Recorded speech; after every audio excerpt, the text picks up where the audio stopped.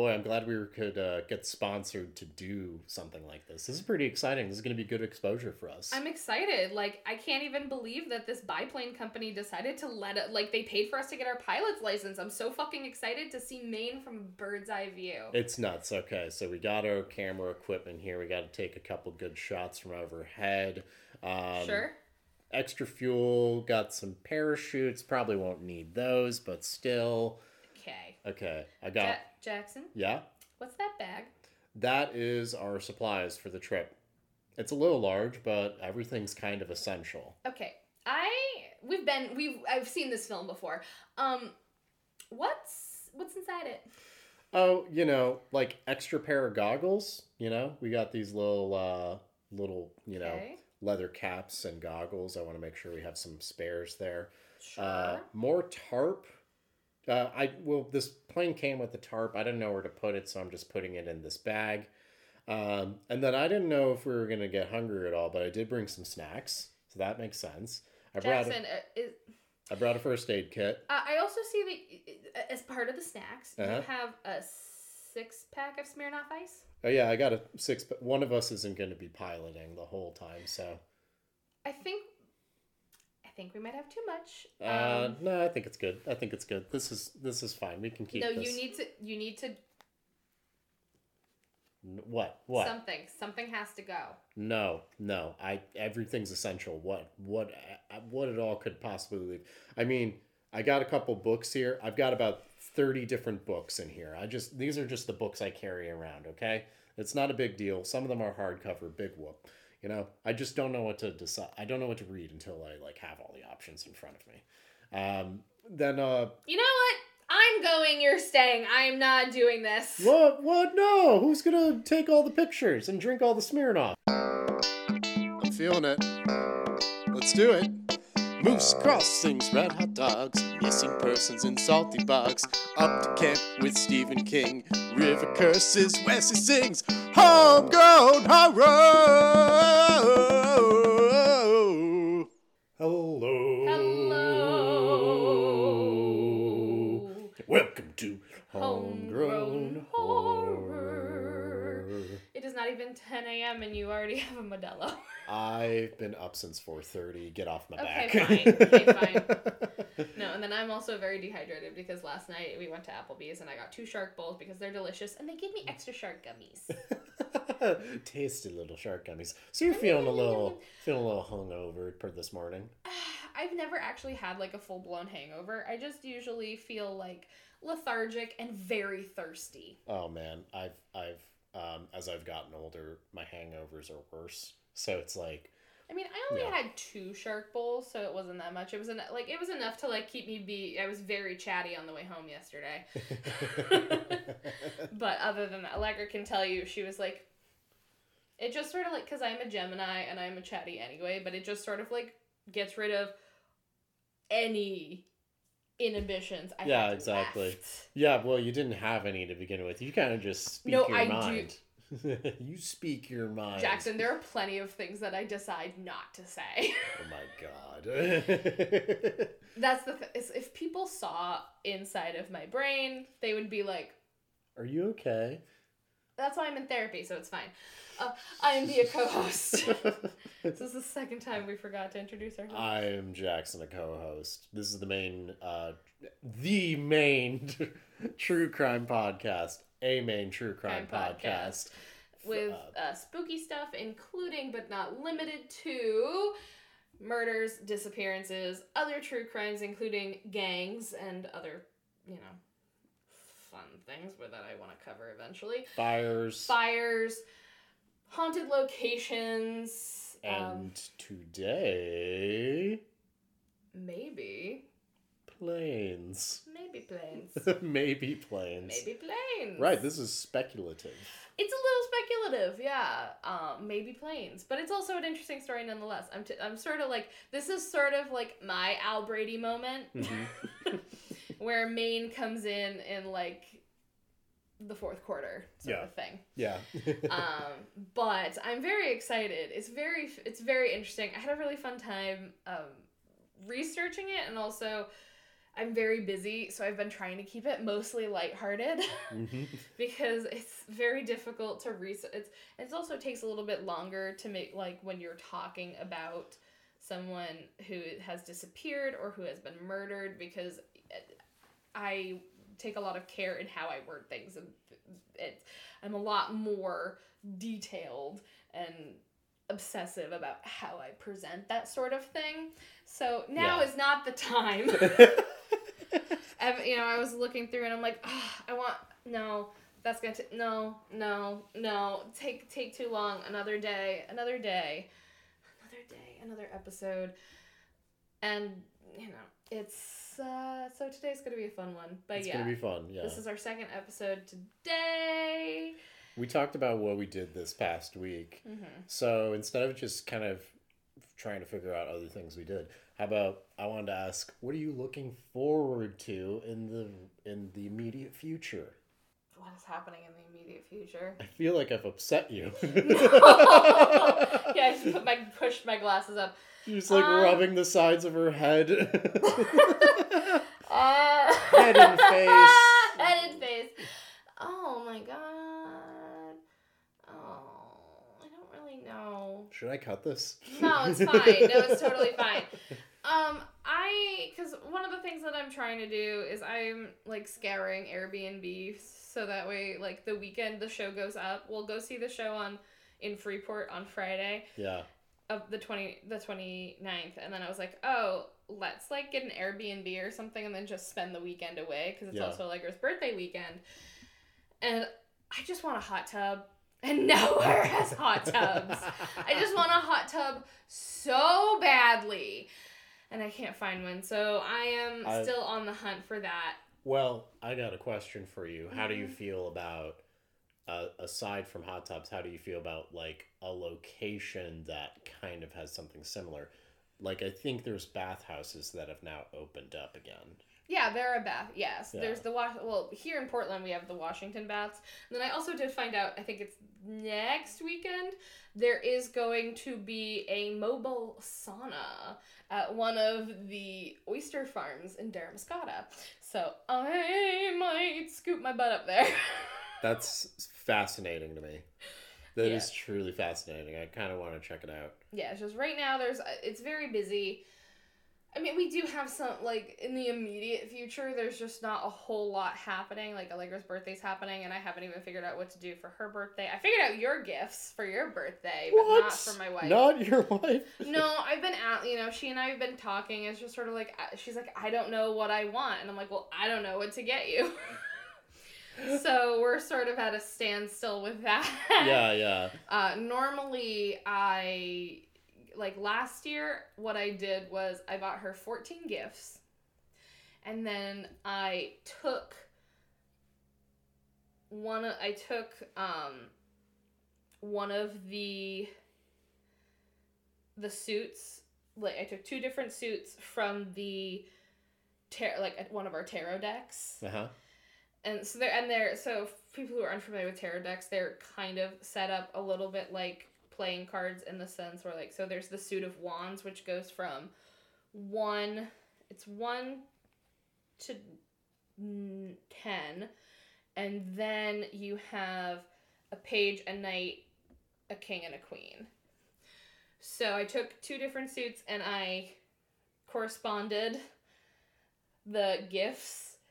Like, I put a card on each of the gifts, and then I shuffled the deck of the other suit, and I was like, okay, we're just going to let the cards decide the order in which you're going to open these. That's so fun. So, yeah, last year I started purchasing stuff in February. Oh my god. And the guest room was off limits for, like, 3 whole months. Just gifts in there. Yep. That's fucking awesome. And, I am an aggressive gift giver. I am an aggressive gift giver. I thought you were about to say simp. I am a simp. God, I am a simp. You don't even know. I mean, you kind of see, but I'm also one. I mean, I ordered another gift for Emily, even, like, after her birthday. So, like, exactly, yeah, like, you get it. Yeah. So yeah, I have to get on that. I just don't know what to do. She's got to, like, because, like, she has, she's been collecting lots of plant books, but she's in the middle of reading like 4 of them, and she's like, I'm overwhelmed. So I'm like, okay, no books. We own a lot of mugs, so I'm like, maybe not mugs. I don't know. It's hard. It's hard. Yeah, last year's gifts ranged from, I got her like these they're really pretty incense, but they're shaped like leaves, and you burn them. Ooh. So I got those. I got like strawberry Kit Kats, because we got those in like a snack box, and those are really good. I got her was it that year? I've gotten her some really fancy matches in the past. Like the giant ones you have? Yeah. Oh, yeah, those are cool. I also got her our seasoning salt set from Momofuku. I like doing like a menagerie of gifts, because one is just never enough. I get you. Yeah, you're a gift giver. That's your love language, you know? It is. I'm like, you're a planner, you're a gift giver. I get it. I'm a gift giver too, and it's kind of funny because Emily just likes touch. So it's like, I'll just ply her with stuff and say, okay, you're happy now, and then I'll... And she's like, no, love me! Love me! I'm like, isn't this enough? Yeah. What are you looking forward to in the near future? I'm gonna go to Connecticut. I'm excited about that. I've seen my friend in person recently, but it'll be nice to see him again. I think, like, just in general, though, I'm excited for this warm weather because I just want to get out onto the trails at this point. I want to go to the beach so bad. I want to go to the beach, too. Holy shit. I'm so excited for it to start warming up, and I don't even need to swim the first couple days. Like, I just want to hang out. Yeah, like, just want be in the out of doors where it's nice.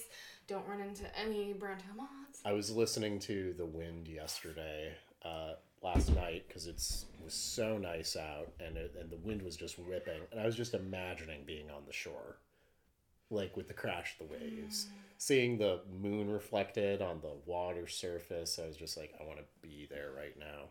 Like, anyway, we're excited. It's warming up. Little spring in our step. Yeah, it is. Yes, it is. Like here in Maine, it is officially spring has sprung. Yeah, spring sprung. Yes, and it's this. We're also looking forward to. I am looking forward to Allegra's. Kind of starting to get plans together to do the garden. Yes. So that's exciting to finally see that come to fruition this year. Yeah, I'm excited to help her out with that. Yeah. I think she still wants my help, right? Yeah, she's pretty much like getting everybody. She's like, great. Everybody, manpower, go. Go. Go. Go. And I'm like, I will sit inside and make people food. Sounds good. Good division. But yeah, I'm excited. And then once we get the garden done, Allegra may or may not let me put together a league standard axe throwing target. Oh, you should. It wouldn't take much. No, I mean, I want it to be standard to the World Axe Throwing League, because that is my eventual plan. Is I want to be part of it. You should join up that world. Should join up that axe pit workshop they do. Yeah. So you can get a kit to set up, and it has like stencils, so that way you can make it that way. But yeah, I want to set that up. It really wouldn't take much. And then I can finally buy myself an axe. So that is the thing, is she's like, once we get that done, then we can figure out if there's space for your axe target. And I'm like... Might be a basement project. Who knows? Yeah. Yeah. But yeah, because I was like, I could do it in the garage. And she's like, bitch, no. We need that garage. So yeah, that's sort of, spring is here finally, and the winter wasn't that bad, honestly. It's very mild. I mean, I didn't really have any issues, but I also had the luxury of having a job where I could just be like, hey, I'm gonna stay home because ice. Yes, that is like the nice thing, is when you have the opportunity to work from home. Yeah. Otherwise, like... But it wasn't too many bad days. So many overall. days of just, like, trying to get out of this fucking... Getting out of this fucking driveway and then getting back in. There was one time I got stuck in a Allegra and I had to dig me out. Oh my god. Yeah. It was... Fun times. Fun times. I hate it. I'm so glad it's over. But yeah, it's a little bit... It's still a little bit off, but I am very excited for summer. Mm-hmm. Again, just beach.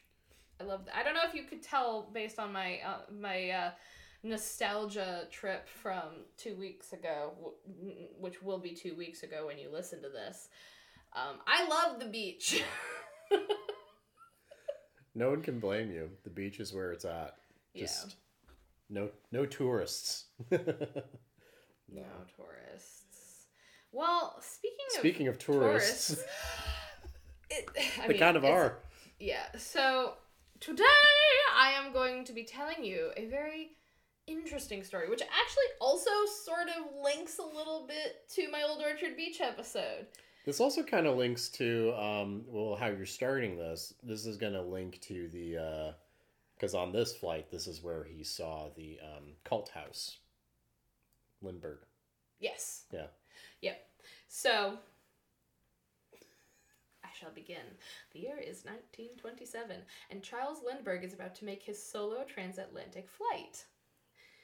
Like Jackson said, he sees the cult house on this flight. Yeah, he was like, that must be the capital. Nope. Nope. It's where children get whipped. Yes. Planes have been around for roughly 24 years at this point, but they are not terribly common. Most people see them as flying death traps, and many travelers still choose to stick to trains and boats. I don't think that they thought they were going to get very far. You know, they're just... This plane thing will never take off. Literally. Lindbergh is going to change all of that. Because once he lands this flight, people are like, this could be something. He just went across the Atlantic Ocean, bruh. This could be something. He's figured it out. Yeah, and so he is actually not the only one who is trying to make this flight. There are actually 2 men who wanted to beat good old Charlie to the punch. You see, there was a $25,000 prize, which in 2020 bucks would be $373,000. With that kind of money, you could almost buy a house in Portland. Yes. This prize was being offered by New York hotel mogul Raymond Ortigue to the first Allied pilot who could make a nonstop flight between New York and Paris. It didn't matter which way you were going, you just had to take off in one city and land in the other. Hot damn. A lot of people, most pilots were trying to go from New York to Paris. Mm-hmm. East to west. No, west to east. Yes. I can do this. So many people failed at this. Mm-hmm. It's a very difficult flight, especially nonstop, including the fact that your fuel may not make it across the ocean. Right, yeah. That's a problem. Just a bit of that. So many have tried and many have failed.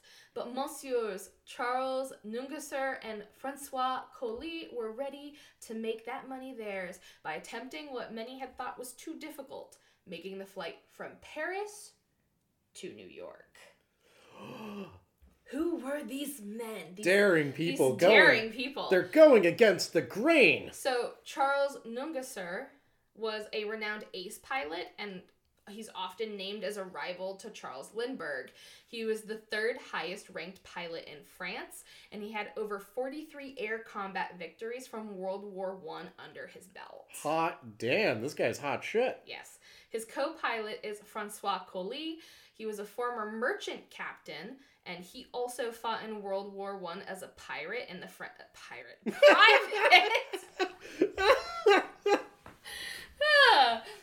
As a private in the French Navy, which it's actually kind of sad. So he's already a captain. Yeah. And they're like, we don't need captains, we need privates. So they make him enlist as a private. You dicks. But he does eventually get promoted to captain in the summer of 1915. I would just be so mad. Right? I'd be like, ugh, I know more than my own captain. Come on. Yeah, so eventually he is injured and declared unfit for infantry service, and he is transferred to the French Air Service. He gains his pilot's brevet, and he becomes a captain in the Air Service in 1917. He loses an eye in a crash in March of 1918. He has an eye patch in most of the photos that circulate of him and Charles. He looks pretty badass. He's badass. He's a badass dude. Yes. Flying a plane with one eye. You can see where this probably is going. He made numerous record-setting flights in the past, and he actually had planned to do this flight a separate time, but that one didn't work. So he was like, I'm going to take my experience from the first time trying to make this transatlantic flight, and we're gonna make it this time. These 2 seasoned pilots were ready to smash Lindbergh, and honestly, they should have. I told you, I really don't like Charles Lindbergh. He is a piece of shit. I don't care what anyone says. So they are making this trip, and they are the perfect team to win that Orteig Prize. So the two saddle up their Levasseur PL-8 biplane. Which is their first mistake, because planes don't need saddles. So their plane is called L'Oiseau Blanc, the White Bird, and it took off from an airport outside of Paris on May 8th, 1927. Their plan, they're going to cross the Atlantic, land in New York Harbor on the 9th. And they were days ahead of Lindbergh, who wouldn't even be taking off until around May 20th, because he eventually lands on the 21st. Everything looked good until it wasn't. That's usually how it goes, yeah. The pair was sighted over Etretat, which is a coastal city in France bordering the English Channel. And they had only made it 108 nautical miles from their takeoff location by the time that they were spotted. So that's like how far it is. And they'd only been in the air for over an hour and a half. But they were behind schedule at that point. The immediate schedule of within 100 miles here. Yeah, they should have made it farther. Okay. Within that hour and a half. Okay, yeah. According to Sylvia Wrigley of Fear of Landing, this was the point where the pair had decided if things didn't look good, they were going to turn back and they were going to start from scratch. Right. But they continued. There is the man who spotted the plane, one of the first people, because there are a couple other eyewitnesses in this area that are like, yeah, we saw a plane. So he spots the plane, and he notes that it's low flying and jolting. Oh, no. He was fairly certain that the plane he saw was L'Oiseau Blanc, because, like I said, planes are not common at this point in time. Right, yeah. And everybody knew that these two guys were making this flight, so this must be them. After that, nobody heard from the pair ever again. They vanished like smoke in the sky. Jolting's probably common when you're flying a plane at this time, though, you know? Yeah, and it's a biplane. So, yeah. Like, when I think of biplanes, I think that that's sort of what they use nowadays to do tourist things. They are like biplane rides. They have them in Brunswick, actually. Oh, cool. So that's sort of what I think of. So I am not an airplane expert, but you know, there be turbulence. There be turbulence. That's all I'm trying to get at, too. No need for nervousness. It's just a bit of turbulence. Do you know what song that's from? No, I don't know. Is that from Toxic? Nope, it's Cobra Starship, Snakes on a Plane. I love Cobra Starship, okay? Cobra Starship is fucking good. Mwah. So, the pair still hadn't landed by May 10th. It was believed that the pair must have met with a terrible fate. They did not make, like... You have met with a terrible fate. Haven't you? You know, they're going over the ocean. Like, where the fuck are they?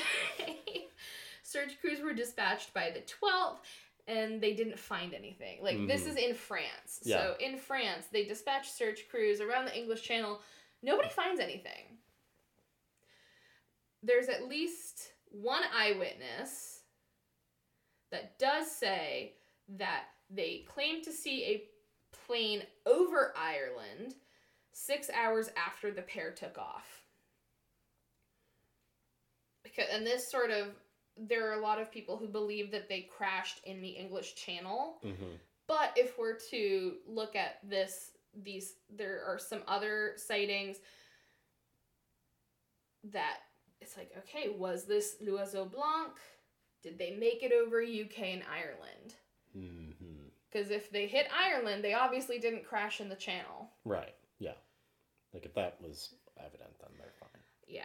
So there's no way to verify the testimonies because... People. One of them also was an 8-year-old boy. So... Not a very credible witness. Yeah. But it's... A lot of these testimonies hinge on the fact that, well, there weren't a lot of planes being used at this time, so it's up in the air. According to Wrigley... It's up in the air. Wow, it's not up in the air, it's in the ground. Oh, no. According to Wrigley, it appears unlikely that the pair made it across the Atlantic. Or did they? Because here's the thing. Sylvia Wrigley appears... She's written books on planes. But she's also 8 years old. She's not 8 years old. So it's very unreliable. But she very much was... In this article that I was reading on her blog, she was saying, like, it's very unlikely that they... You know, she was going over all the possibilities. And she seemed to be very confident that, like, they did not make it across the Atlantic. Mm-hmm. Or at least they didn't make it as far as people may... think that he did. According to the Island Institute, there were sightings reported in Newfoundland, Nova Scotia, New Brunswick, and the Bay of Fundy of an airplane going overhead by May 9th. Okay. That's a lot of witnesses right there. Yes. Also, if you're wondering, hey, B, isn't this podcast Maine-based? You know, I'm very glad you asked this question, Jackson. Because they actually took off from Paris, Maine. Oh, that would be funny. You see, by the afternoon of the 9th, after these recorded sightings in Canada, farmer Harold Vining was out in his blueberry field. Of course he was. Working. Was he drinking an Allen's while riding his snowmobile? This is before punching a moose. Is he a time traveler to get that snowmobile? No, they're just native to Maine. The snowmobiles are coming in nice this time of year. What am I talking about? Are you good? Yeah, I'm fine. That is the funniest thing. We grow snowmobiles. So Harold Vining is out in his blueberry field. He's working and he hears the rumble of an airplane in the sky. An airplane at this time of year? Why, airplanes are not common. He's unable to see the contraption, and the rumble slowly fades away because also he's not able... These notes have "not common" in big capitals. I do. Again, by the time I was writing this, I had 2 shark bowls in me. Oh yeah, I forgot that you wrote these notes after drinking. Okay, makes sense. Yeah, my notes are a lot more like... A lot of whimsy to these notes. A lot of whimsy to these notes this time. So it was a very cloudy day, so he hears it. I assume that it's not going to... If you're hearing an airplane, it's not going to be anything else. You can't mistake it for anything else. So that's just one person, an ear witness, if you will. How can we be so sure that this is the l'Oiseau Blanc? Well, there's also a young couple driving down the road that see it. and a woman who hears a plane fly over her house, and a father and his 17-year-old son hear it. And the 17-year-old son said it sounded like an old-fashioned cream separator floating through the sky. His words, not mine. What the fuck's a cream separator? And then there's Anson Berry, who heard it rumble over his canoe on Round Lake near Charlotte, Maine. And then he heard an unmistakable, and those are the words they used, unmistakable crash in the hills. Oh, hot damn. So hot damn. We have 7 ear witnesses to something uncommon right around when the L'Oiseau Blanc was attempting its course to New York. It is unclear if this really is the final resting place of Nungunser and Coley, but over the years, hunters have claimed to see wreckage in the hills over the lake, some saying that they even saw an engine. Ooh. This is very interesting to me because, again, this is, like, it is not, planes are not common, and we're also not in wartime. Yeah. So there wouldn't just be, like, planes flying around. Yeah, no, I mean, some of these people probably just thought they saw a large albatross. It's interesting. So the other thing that I think, for me, does it is, it's hard to imagine a world in which there are no planes overhead at any given time. That'd be nice. It'd be awesome. Just quiet. Yeah, so good. Especially since we live so close to the jet port. Always coming in. So that's something that I don't know if a lot of, like, people mention it's uncommon, but there's some, I have to reframe it constantly when I'm thinking about it, because it's like, oh, well, there isn't just going to be that's not the only plane that's being flown right now. And it's right. Like, okay, but it might be. It might actually be. Because most people who were trying to do this flight, it was publicized. Mm-hmm. So there wouldn't just be somebody who was just, like, sneaking around on their plane trying to make this, Right. And this is around they would be in this area at this time. So it's hard to say. So, as I just keep saying, it's not common. Not common. It is very rare. And I think it would be very convenient if it's another plane. It isn't very common to see a plane crash into the hills. That's true. So, much later, Arthur Dolan of Princeton, Maine, spent a good portion of his later life trying to prove that the L'Oiseau Blanc had indeed crashed between Round and Medibumps Lakes that day in May. Okay. He goes hunting, because he used to live in Massachusetts, so he and his friend Al Stevens, they come up from Massachusetts to go hunting up in this area in 1958, and Dolan allegedly found what he recognized to be debris from a plane. He was a licensed pilot, and he was convinced of what he saw. And this is what he claims was in the woods that day, up on the hills. In the center of the trees, we saw the remains of an airplane. There were no wings, wheels, cockpit, or fuselage. What remained of the framing were 2 large beams running parallel to each other, about 4 feet apart. These beams were slanted and seemed to be connected to an engine. The engine was clearly visible and was about 4 feet in the air, supported by the frame resting on the dead trees and brush, slanted upwards. I'd say that's a plane then. Yeah. So he sees this, and I believe he mentions it to some people, but nobody ever really goes to search it. In 1988, once he moved from Massachusetts to Maine, Dolan hears the story of the L'Oiseau Blanc for the first time, and he's like, holy shit, is that what I found? Bruh. Holy shit. And he and his friend who was there, Al, they try to go back to where they were, but 30 years has elapsed. Yeah.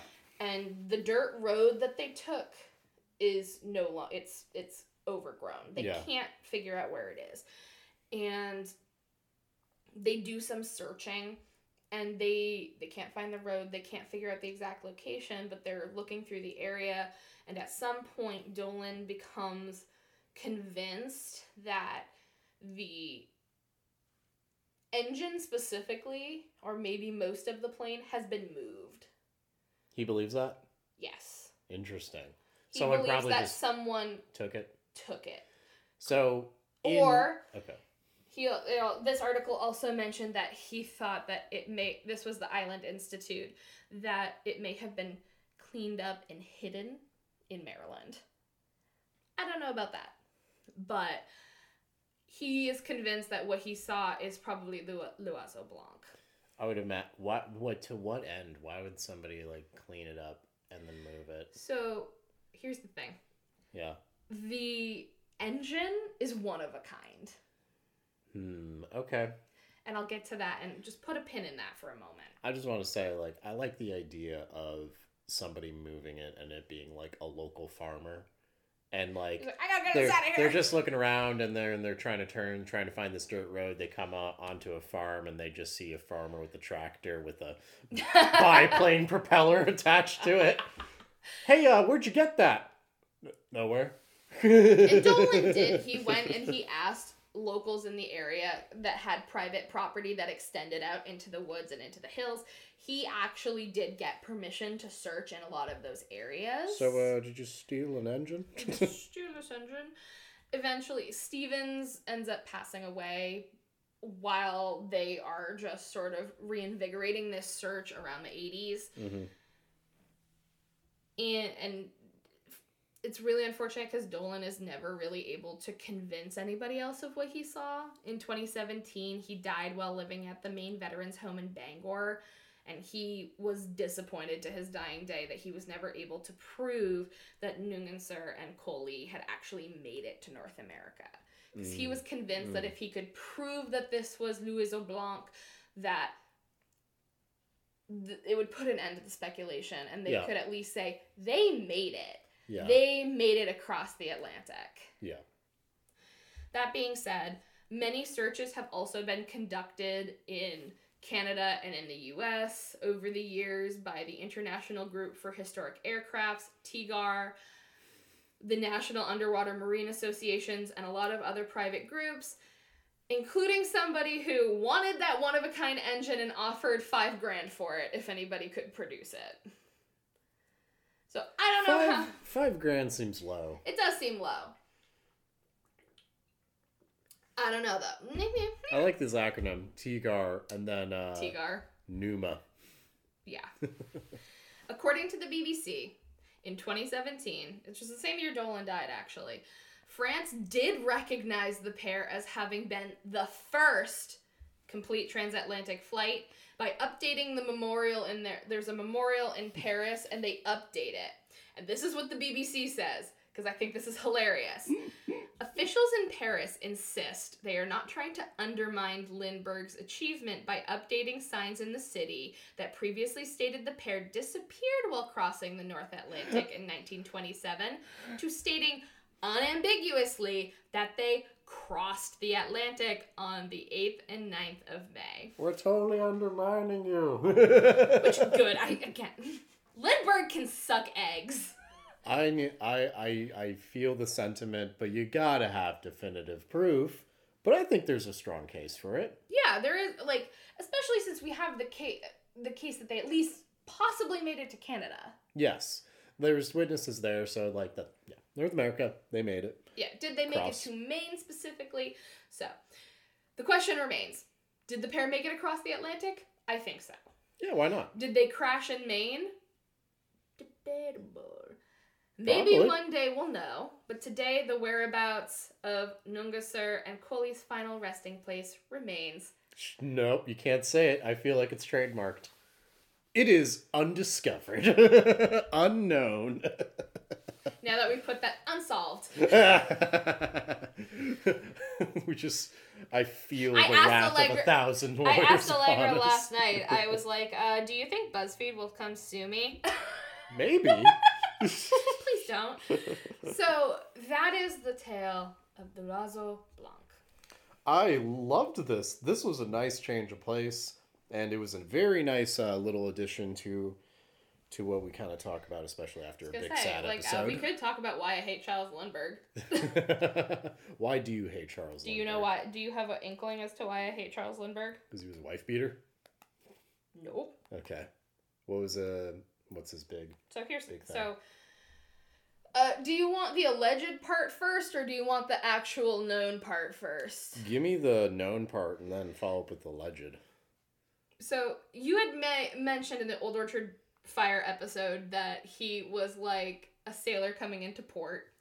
It is not a secret that he, across Europe, oh yeah, I mean, had many children, illegitimate children.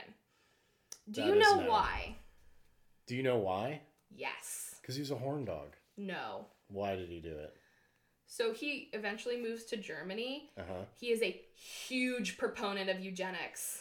Oh, right. There's the eugenics thing. Yeah, I remember this he now. is, the perfect Aryan. So he did his best to spread his Aryan genes as far and wide as he could. Fuck Charles Lindbergh. What a loser. The second part is, you must know the story about the Lindbergh baby. Yeah, I've heard about that. There are many theories. One of them, which is kind of convincing, based on some evidence about, like, how the fuck.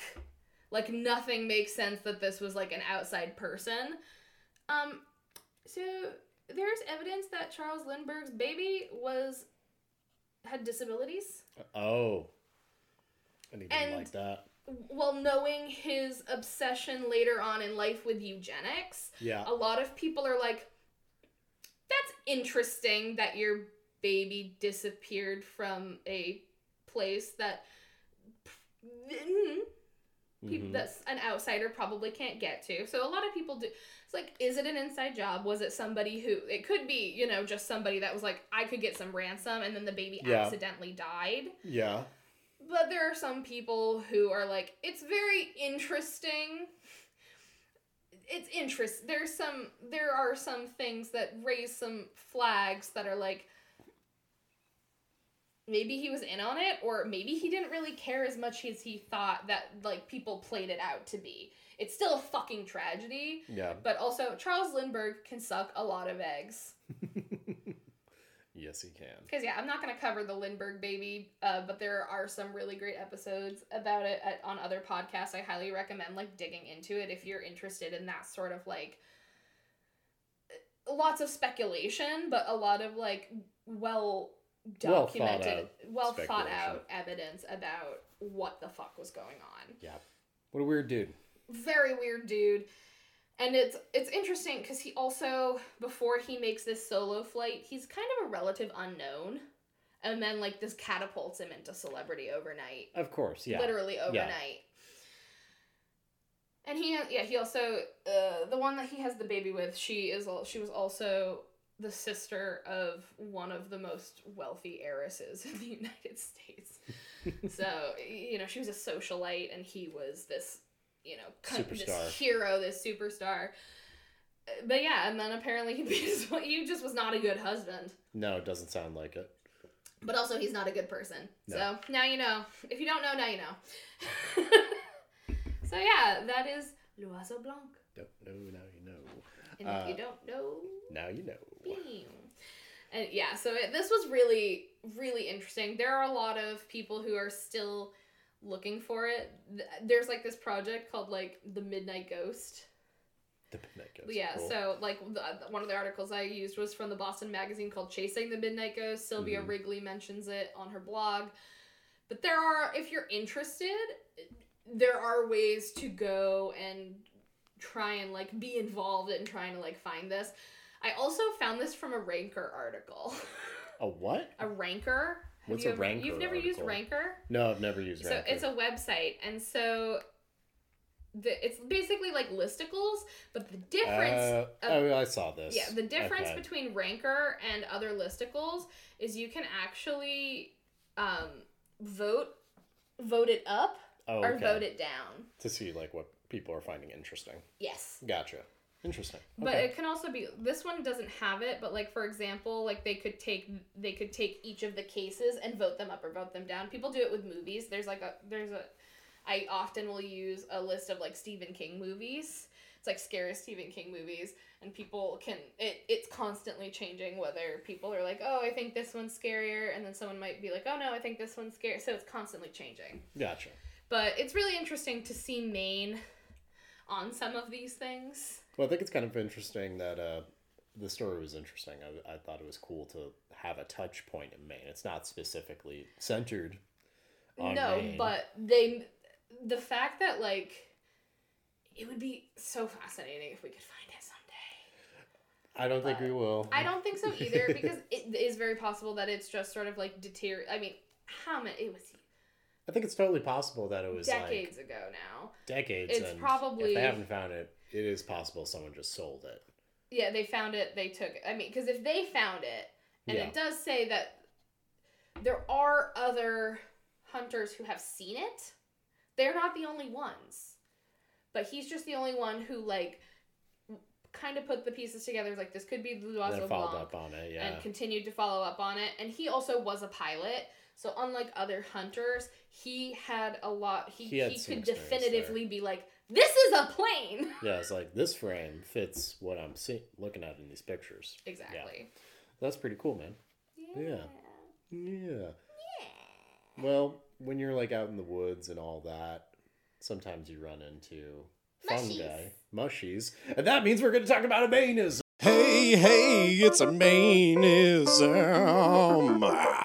So specifically, you had actually mentioned this. I was looking up fun things that were going to be happening since the weather's warming up, and you said Allegra was talking about the Maine Fungi Fest, which is going to be next month on May 14th. At the Portland Expo. At the Portland Expo. It's all about, like, there's a huge Maine, mycology, like, culture. Haha, out here. You see what I did there? I love it. There's a big group. There's a lot of people that are very interested in mycology in Maine specifically, just because you do get a lot of interesting fungi growth out here. Yeah, there's so many woods. One of those people is my wife. The other thing that's really fascinating about fungi is scientifically they have proved that mushrooms have memory and they have feelings and they also communicate with each other.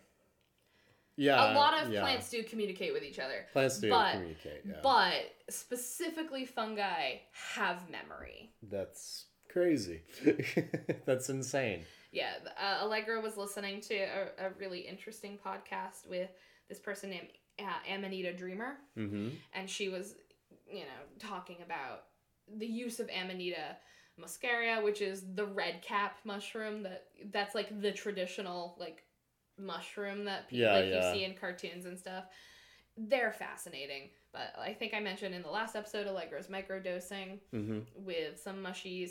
We've also gotten you guys use lion's mane or cordyceps. Which one? Both. I currently use a 5 blend of different mushrooms, and it's cordyceps, lion's mane, turkey tail, and 2 others, reishi, and then 1 other.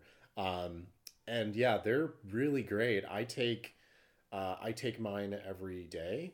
Every morning when I'm having my coffee, I'll just take a tincture, and I think it's been very good for my focus. I definitely think it's working, but it's been good for focus. It's been good for just, endurance, activity, staying on task and everything like that. And I also heard that it was pretty good for, like, nerve growth. So there's a lot of interesting applications with these different fungi that you can apply. Also, just in general, a good practice from what I've heard for keeping your brain healthy. Absolutely. Yeah. And there are also other mushrooms, like a good example is oyster mushrooms. Yes. And shiitake mushrooms are both very good for cholesterol. Yes, the mushrooms are in general very, very good for you. Yeah. Mushroom medicine is amazing. So Allegra and I are planning on going. I assume that you and Emily might go to the Fungi Fest. I'm super down for this. Actually, that's going to be like one of the shittiest weeks for me. But 15th, I could do it. That's a Sunday. Totally going to do that. Or 14th. Yeah. Saturday, even better. I can totally do that. Yeah, they're going to be there's, speakers, there are going to be vendors, workshops, things like that. And like you said, there's a huge mycology community. Allegra and our friend Anna have done mushroom walks. Yeah. And it's fascinating. Mushrooms are fascinating. I'm actually going to end up meeting some other people that do the mushroom walks at some point related to my work. But I'm going to meet some of those people up. And I'm also going to hopefully meet somebody involved with the Mycology Association up here. That's so cool. I know. It's going to be really fun. But it's such a fascinating group of people. My favorite mushroom that we have here is called ghost pipe. What? Ooh. They're clear. They're clear? Very small, clear. Are you going to look it up? I'm going to, yeah. Allegra found some ghost pipe for me on the mushroom walk. You did? Yeah. Oh my goodness. Whoa. Aren't they cool? They're so weird. Yeah, they spring right out of the ground. They're totally pale. And they just kind of drape. They almost look like a wilted flower. Mm-hmm. You know? They kind of look like they have bells on the end of them. Yeah. Very interesting. Yeah. Another one Allegra was telling me about yesterday, it's called a scarlet elf cup. Elven cup. Look that up. Scarlet elven cup. All right. Jackson's just going to describe all of these. Elf cup. Oh, it's beautiful. I've seen these, actually. Yeah. Oh, yeah. So it's just like, it just looks like a red basin. Yeah. Springing out of the ground. It's very cute. It's so, yeah. So, highly recommend if you're not into, like, if you haven't looked into, because I think mushrooms do get a bad rep because people are like, haha, shrooms. Like, magic mushrooms. But, like, literally, they are so magical and they're so cool. And we have a wealth of them in Maine. Yeah. No, they're not Maine specific. But, yeah, Maine is a hub for mycology. It's a good location for it just because of a lot of the woods in the area. Mm-hmm. Vast woods. And, like, it's also good climate for mushrooms in general. So they'll spring up quite a bit pretty soon. Probably already a good time to go looking now as we're getting into end of April. Exactly. Yes, This is a great time.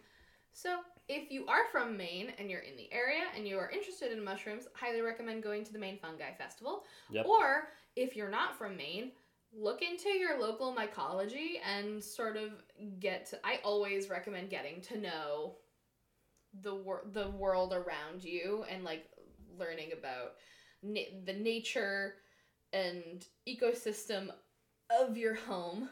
I think it's really cool. I'm very interested in that sort of thing. And as Black Forager says on Instagram, be safe, don't die. And she's actually come to Maine. She does come to Maine. She actually loves coming up to Maine. Yeah, she said it's an awesome experience. We love her. She's amazing. She's hilarious. Check her out on Instagram. She's also on TikTok. And TikTok. Yeah. Well, that was it. Yeah. So, Maine Fungi Festival. Yep. Fun show. So, eat your mushrooms don't fly a plane with one eye. Know your destinations. Yes. All right. Bye.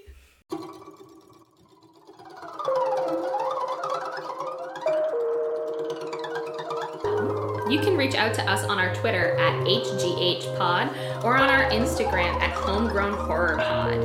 We hope to see you again soon.